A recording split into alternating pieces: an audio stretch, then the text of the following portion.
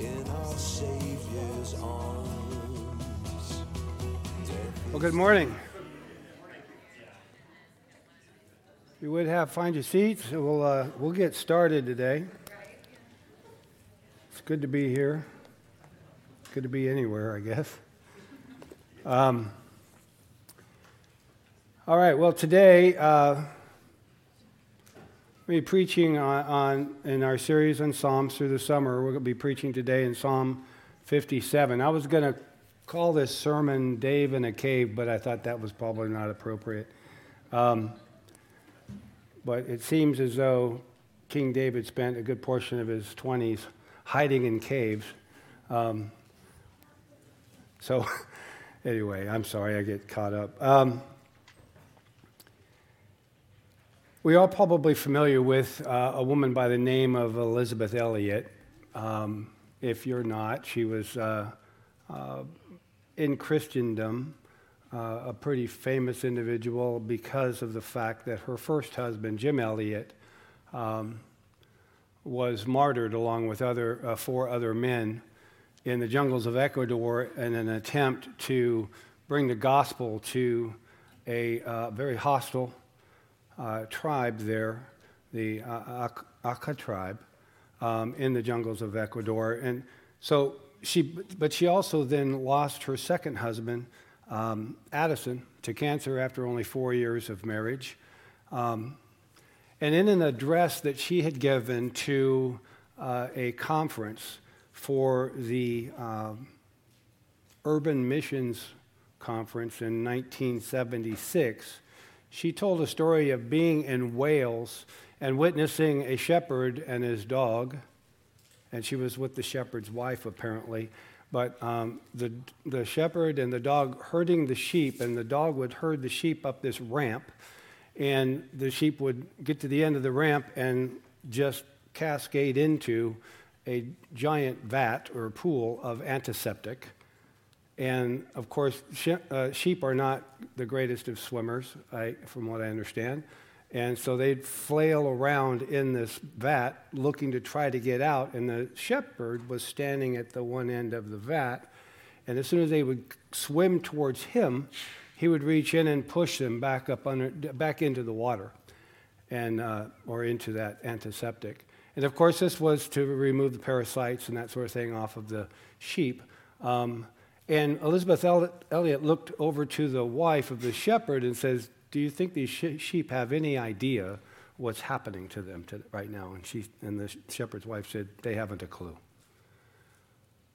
And so she told the people of this conference that she could think of many times that she related with these sheep.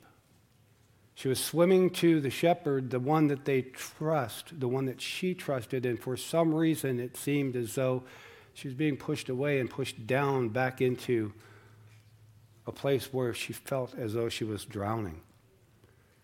And if you've been a Christian for very long, there's probably been times in your life when you felt the very same way, where just overwhelmed with what is happening in your life today.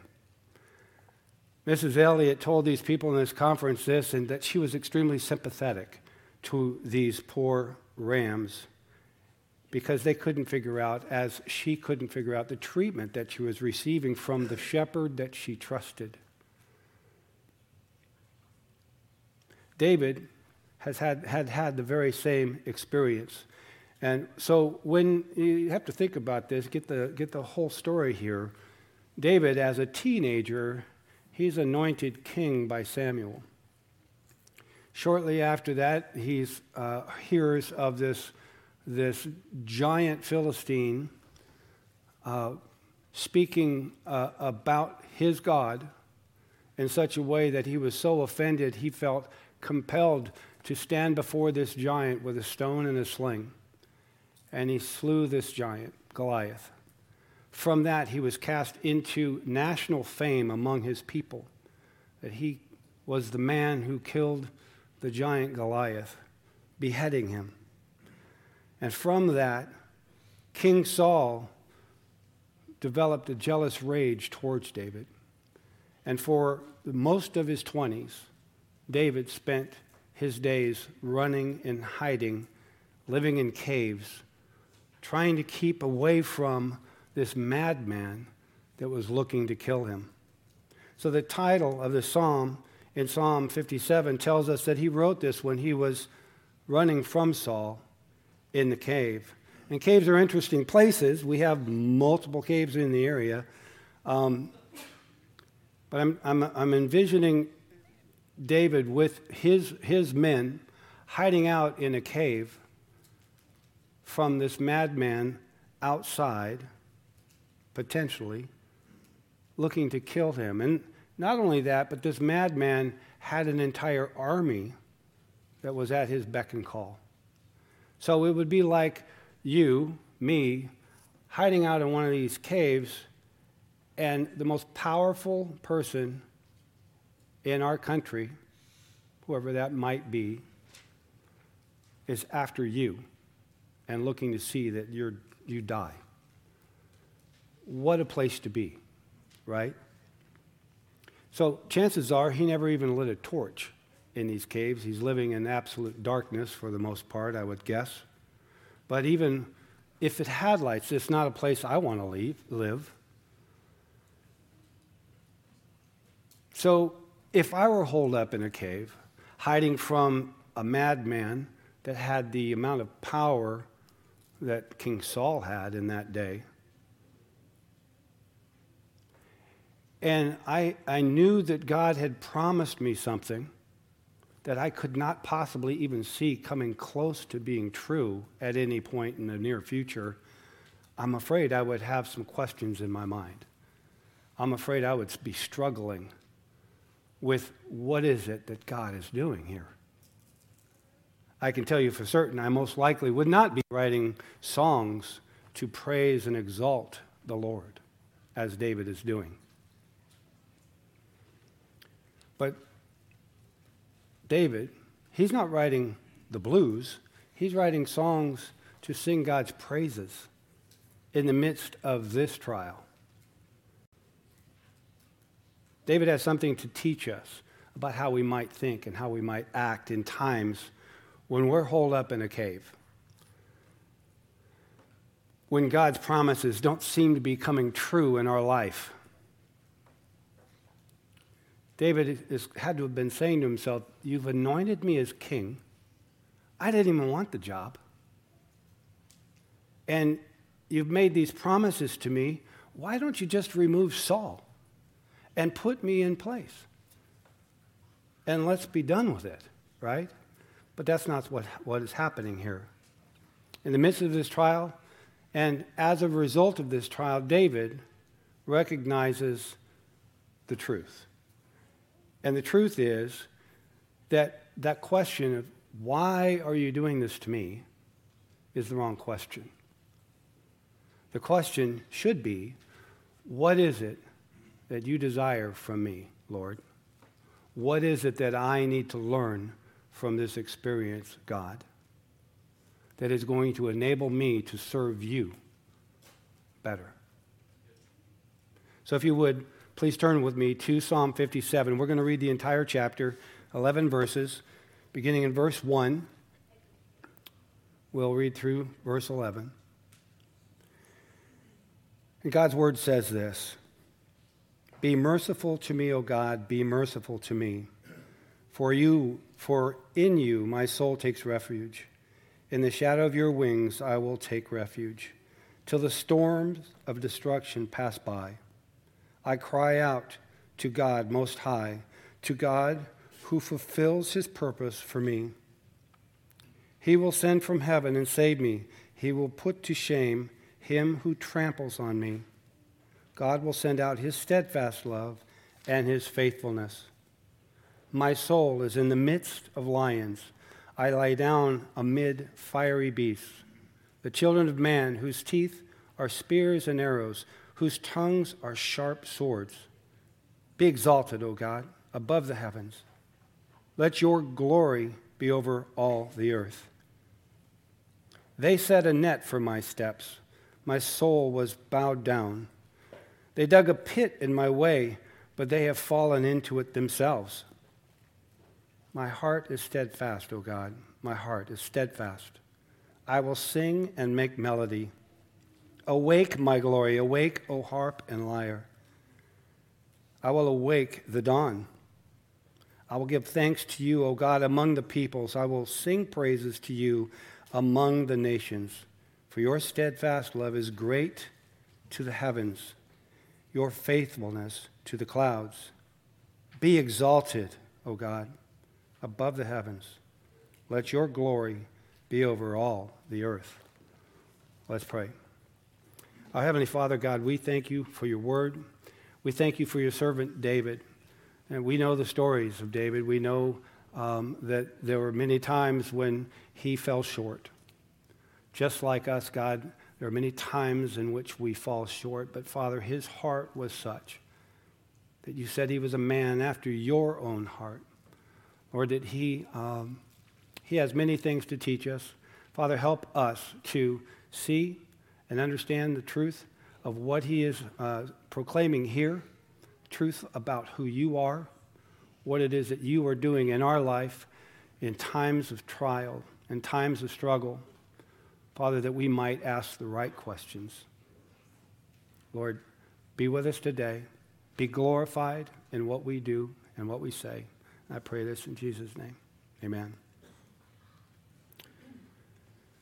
So God's glory should be our aim at all times, but especially in times of trial. So what does it mean to glorify God? In Hebrew, the word that is used here is kavod.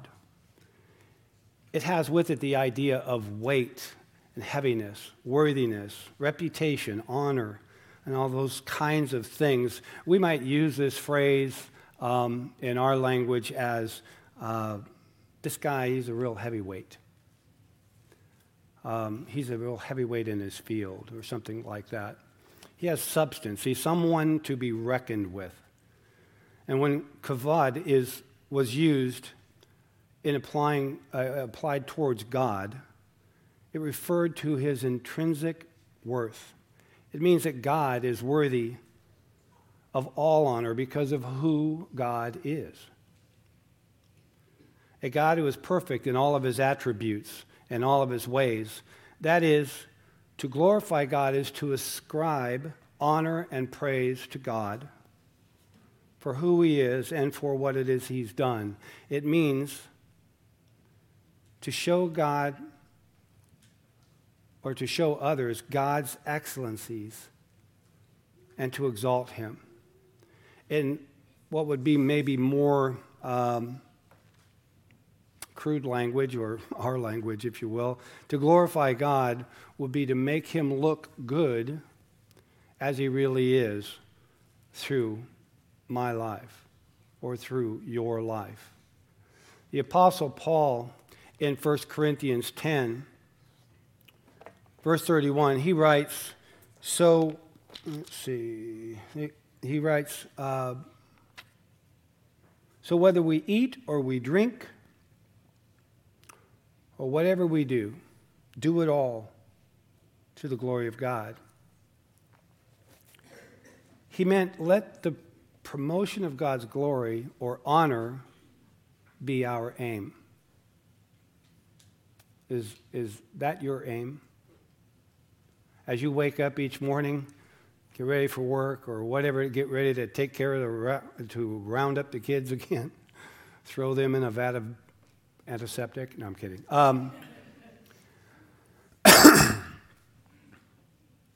Is your desire to exalt and glorify God in all that you do? Do you strive in every way to act in such a way that others would praise God just based on encountering you? That should be what we strive to do. I know it's certainly not something that happens all the time, but it is something we should strive to emulate Christ in that way. That everywhere he went, things were different. David shows us two ways that we might actually do that. First, we glorify God as we trust him in our trials. In looking at verses 1 through 6, the word trust does not appear here at all, but it is, in fact, the main idea. Unfortunately, often, this phrase that is used, trust in the Lord, has become somewhat cliche in Christian circles. Nothing quite like being in the midst of a struggle, whatever that is, and it varies for each and every one of us. You might look at someone that is just broken about what's going on in their life, and you look at it and you go, really? I had a much worse problem last week. But we say tritely, trust in the Lord. That's not given the way in which it should be given. But you know what? Honestly, there is not any advice that one might give that is better advice than that. If given sincerely and received honestly, there's nothing greater than that. Trust in the Lord. Because in doing so, it changes everything. It changes our view of our circumstance. It takes the circumstance and makes us, like David, recognize that it's not, why is this happening to me, God? But what is it you're attempting to make me see, God? It changes everything. Charles Spurgeon wrote this: how can the Lord be unmerciful to a trustful soul? Our faith does not deserve mercy, but it always wins it from the sovereign grace of God when it's sincere.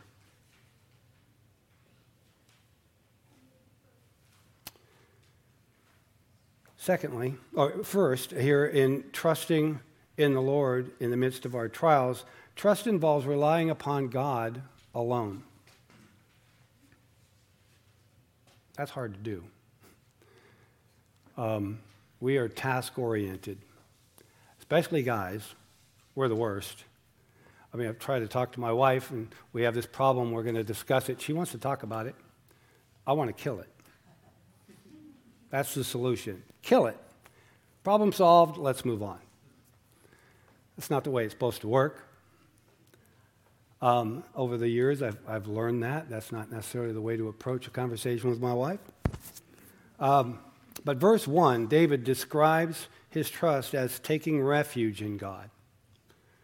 He uses this picture of baby chicks gathering under their mother's wing for refuge. A threat of a predator approaches and they run. They run to their mother. She puts her wings out.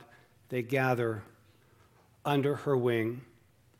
This is the picture that David is painting for us with regard to how we should run to God. So the moment the trial happens, the moment that struggle takes place, what is the first thing that we do? Do we run to the Lord?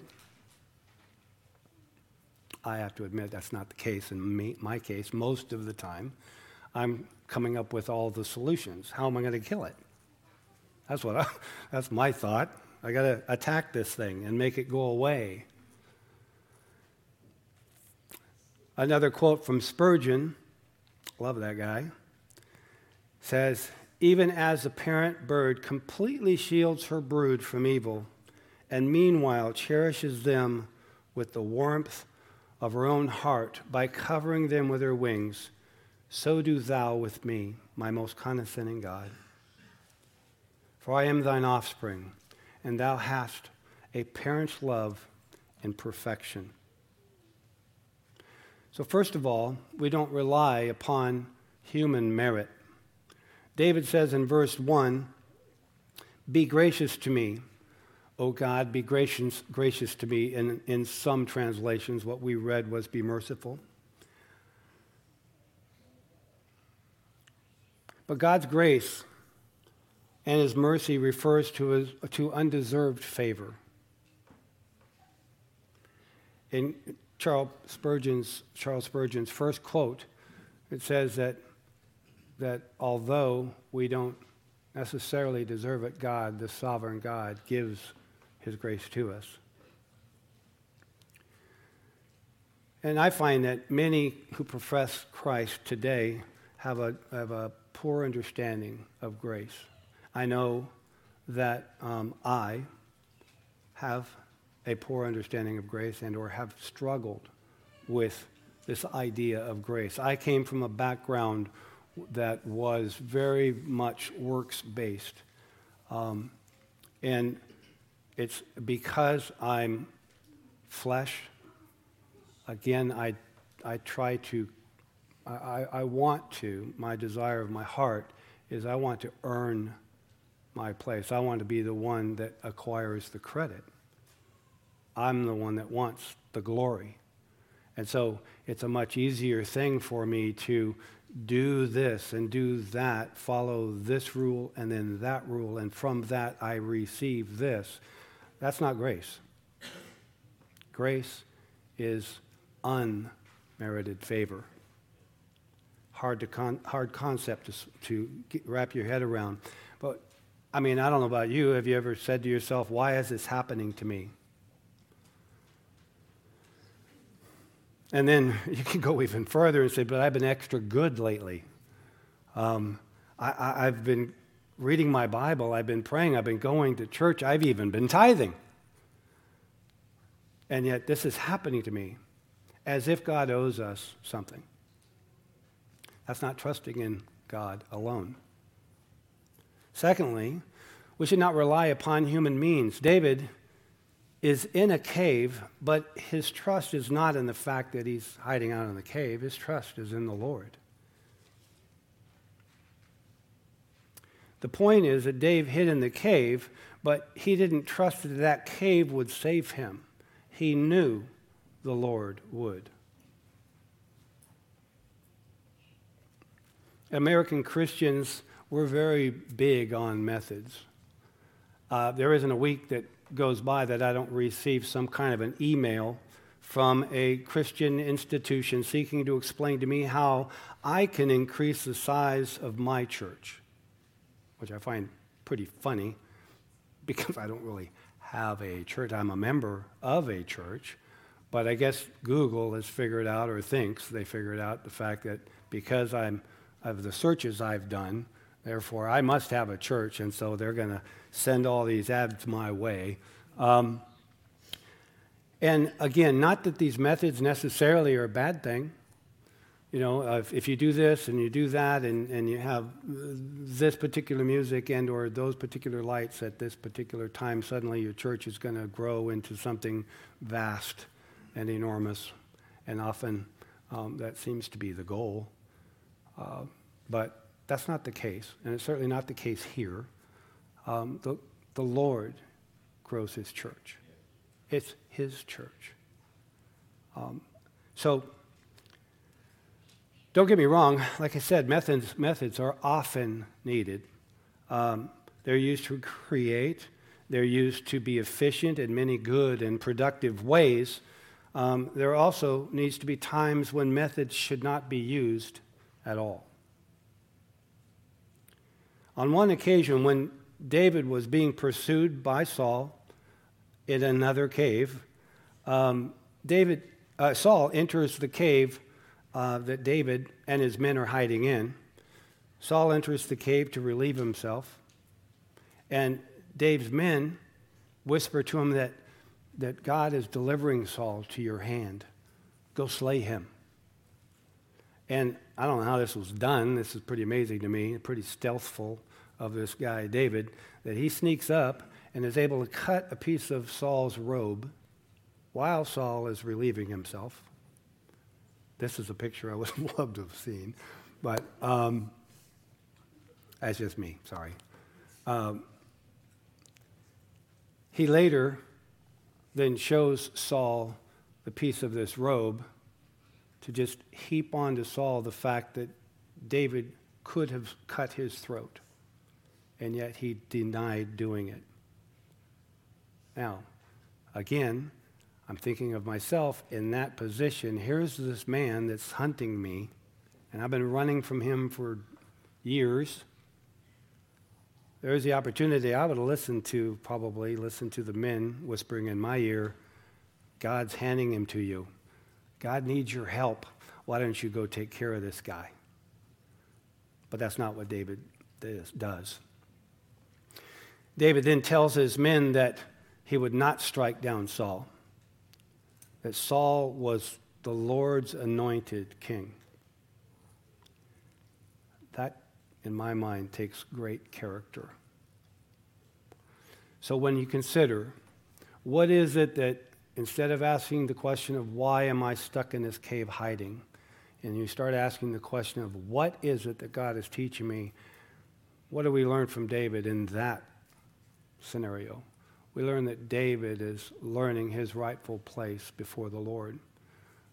The Lord said that David would be king. The Lord currently has another king in place.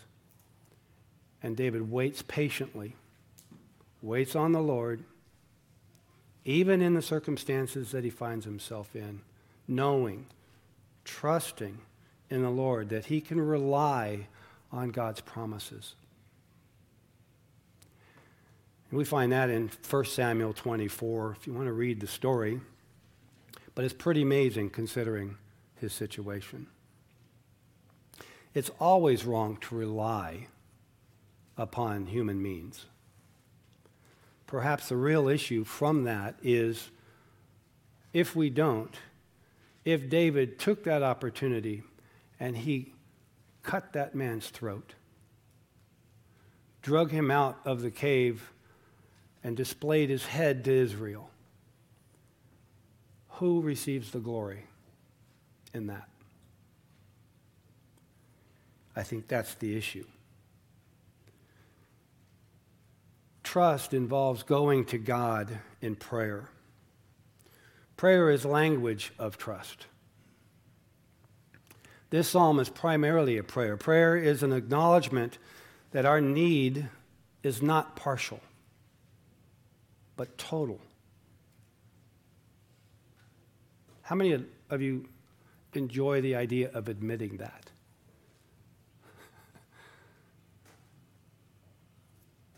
Yeah. The prayer that we pray to God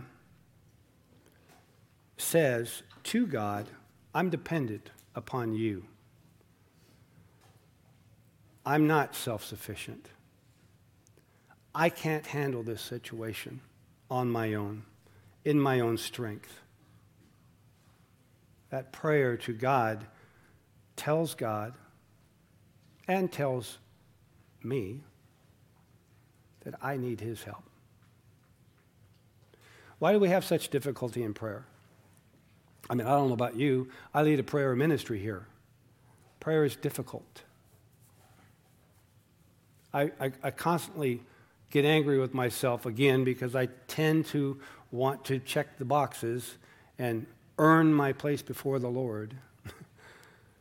Constantly beating myself up because I didn't pray this morning. I was going to get up and pray and I didn't do it. As if God's keeping score. He already knows my heart, right? I think that the reason why prayer is often so difficult, such a struggle, is because it has everything to do with trust. Again, it's about me, not about the Lord. Constant struggle, constant fight. But it's an awareness that I have today that at one time I never had. See, our pride often prevents us from admitting the truth, and that is, the truth is, we're powerless. We've got no power. We can attempt to do these things. We get up and we do the stuff we normally do, and yeah, things get done, but there's no guarantee that you're going to be able to do that again tomorrow. None. So we truly are powerless, and we rely and should rely upon the Lord. Trust involves seeing God as greater than my problems. Here David uses poetic language as though in verses 4 and 6 through 6, It is as though he's surrounded by lions, or fire-breathing dragons for that matter, whose teeth are spears and arrows, whose tongues are sharp swords about to get him. He's outnumbered, and it just seems as though it's a matter of time before it's all over. What if God's promises aren't true? What if Saul succeeds in seeing me done away with? Then suddenly in verse 5, right in the middle of that, it seems odd, and David likes to do this in the Psalms, is he throws verse 5 out there, and it seems out of place.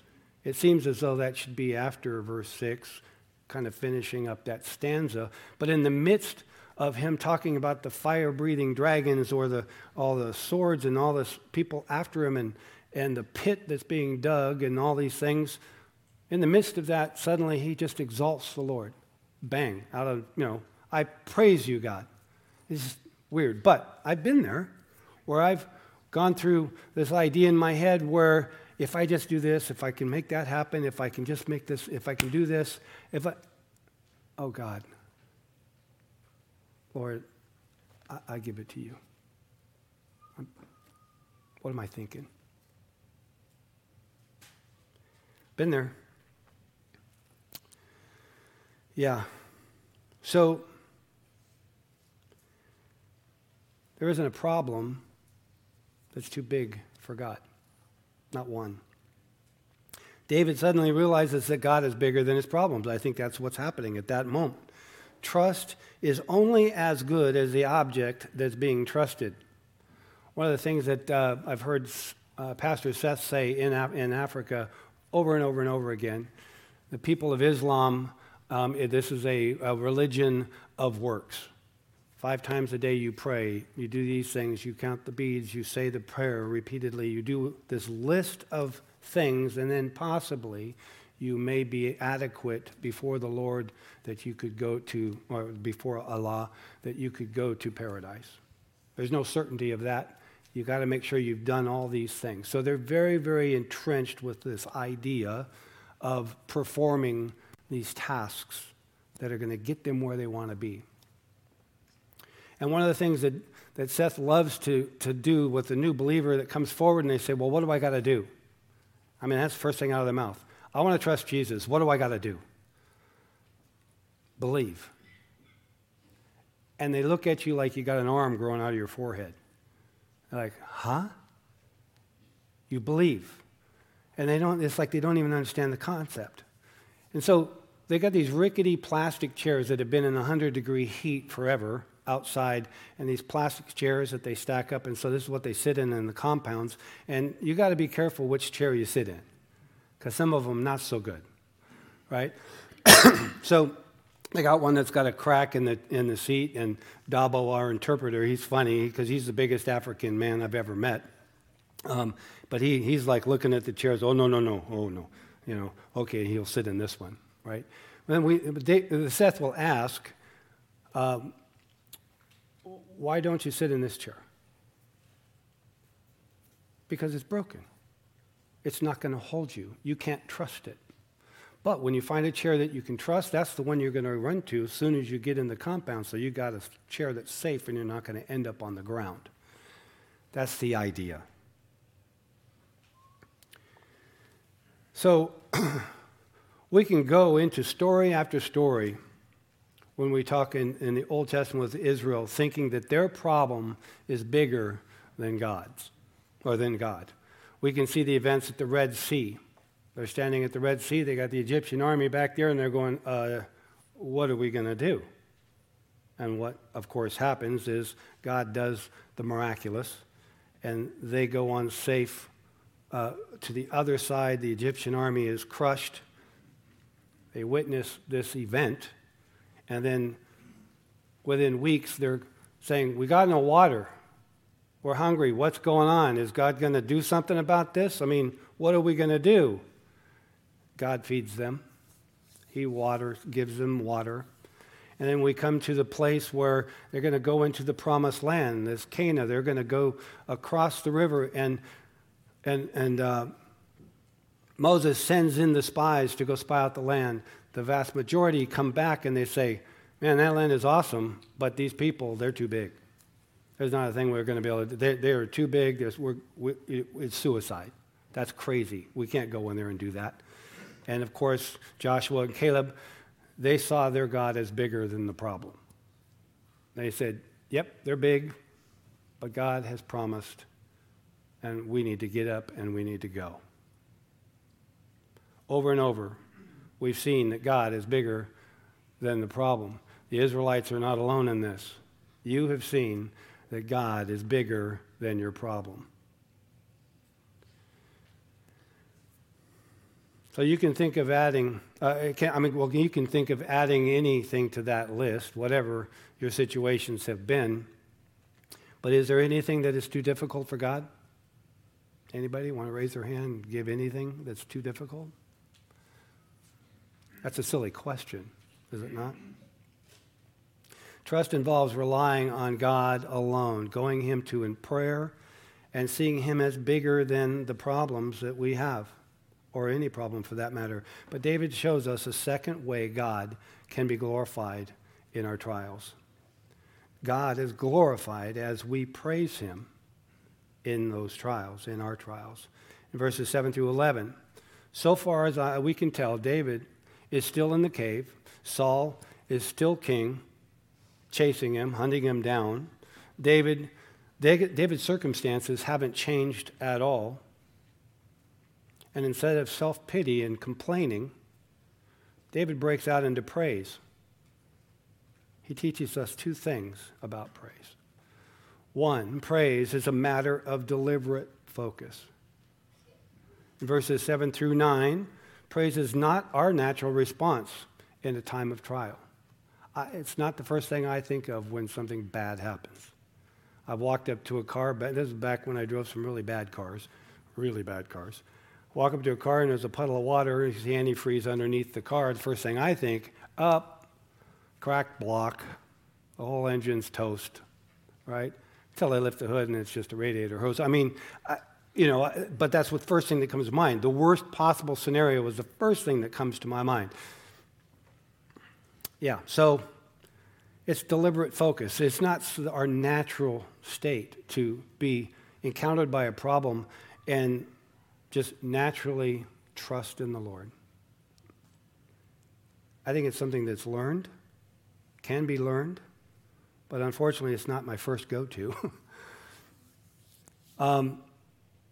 They said that they fixed a net for him in verse 6. But David fixed his heart. That's deliberate. He fixed his heart to praise God. He repeats this affirmation to show that it's a matter of deliberate choice. I will sing. Yes, I will sing praises. Sometimes you need to praise God even when you don't feel like it. You may think, well, isn't that kind of hypocrisy? And the answer is no, that's obedience. Hypocrisy doesn't mean that you do things you don't feel like doing. If that were the case, I'd be a hypocrite this morning just getting out of bed. I didn't really want to do that, but I did it anyway. Being a hypocrite hypocrisy is trying to present a false impression to others so that you look better than you really are. But praising God is a matter of obedience, and the test of obedience isn't when you feel like it. When you feel like obeying, that's not really a test at all. Praising God when you don't feel like it is a test. The next time that you're going through a difficult trial and you're depressed or overwhelmed, follow David's lead and set your heart to praise God. Break out a hymn book and start singing His praises. Turn on some praise music and focus on the Lord by singing to Him. David's singing in the cave, and I thinking to myself, yeah, but Saul's right outside maybe. I don't know if I'd be singing, but he's waking the dawn. He's singing, right? Praise is a matter of testifying to others of God's goodness. David wants the nations, those that don't know God, to hear his praise, even though he's going through extreme difficulty. He wants to sing about how good God is so that others will hear and glorify God. David specifies two aspects of God's goodness, which are often occur together in Psalms, and that is his loving kindness and his truth, or his faithfulness. Loving kindness comes from the Hebrew word that is related to the stork. The stork apparently is a extremely motherly bird. And so therefore we get the cartoons of the stork delivering babies, right? But the Hebrews saw that this loving, loyal bird took care of its young in such a way they saw that God loves like that, only greater. And he cares for and nurtures us with never-ending love. Truth points to God's faithfulness, his consistent and trustworthy. He never fails his children. He never gets it wrong. He doesn't have a plan B. He may bring us to a severe situation and sometimes even to a premature death. But there is not a person in history who has trusted in the living God and been disappointed. Even those that have suffered greatly have testified to God's abundant love and faithfulness, which has sustained them. Paul's desire is, as he was in prison and facing possible execution, should be ours. In Philippians chapter 1, verse 20, it says, "As it is my eager expectation and hope that I will not be at all ashamed, but that with full courage, now, as always, Christ will be honored in my body, whether by life or by death." It's important that you focus your praise on God's loyal love and his faithfulness in a time of trial, because it is precisely that and those qualities which Satan tempts us to not believe. You'll be tempted to think, if God really loves me, then why is all this happening to me? But David's voice should come singing from the cave. God, your loving kindness is great to the heavens, your truth to the clouds. Be exalted above the heavens, so God, let your glory be above all the earth. We can take encouragement from David, living in hiding, in a cave, uncertain of his next breath, and praising God.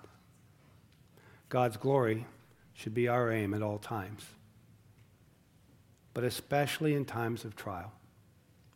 As a believer, what would it be like if the next time, or even now, when you found yourself in a cave, you followed David's example?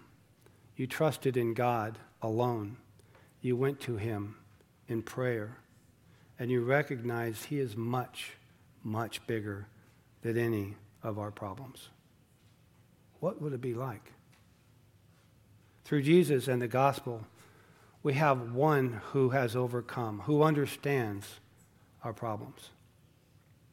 In Hebrews 4, verses 14 through 16, it says, "Since we have a great high priest who has passed through the heavens, Jesus, the Son of God, let us hold fast our confession.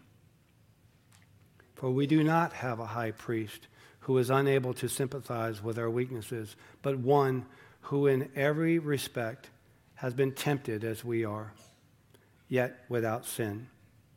Let us then with confidence draw near to the throne of grace, that we may receive mercy and find grace to help in a time of need." I think that the simple answer is, in the time of suffering, when we want to know why, what I need to know is a deeper understanding of what God has done in Christ for me. My suffering or cave is not about me. It's about knowing my Lord, knowing him more so I can sing his praises. See, as a believer, we know how this ends. What is your problem compared to eternity?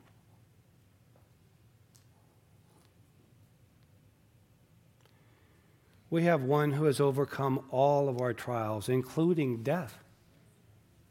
Like David, we can be confident, even in the cave, that the Lord is steadfast in his love and he's faithful. Glory be to God and our Lord Jesus Christ. Let's pray.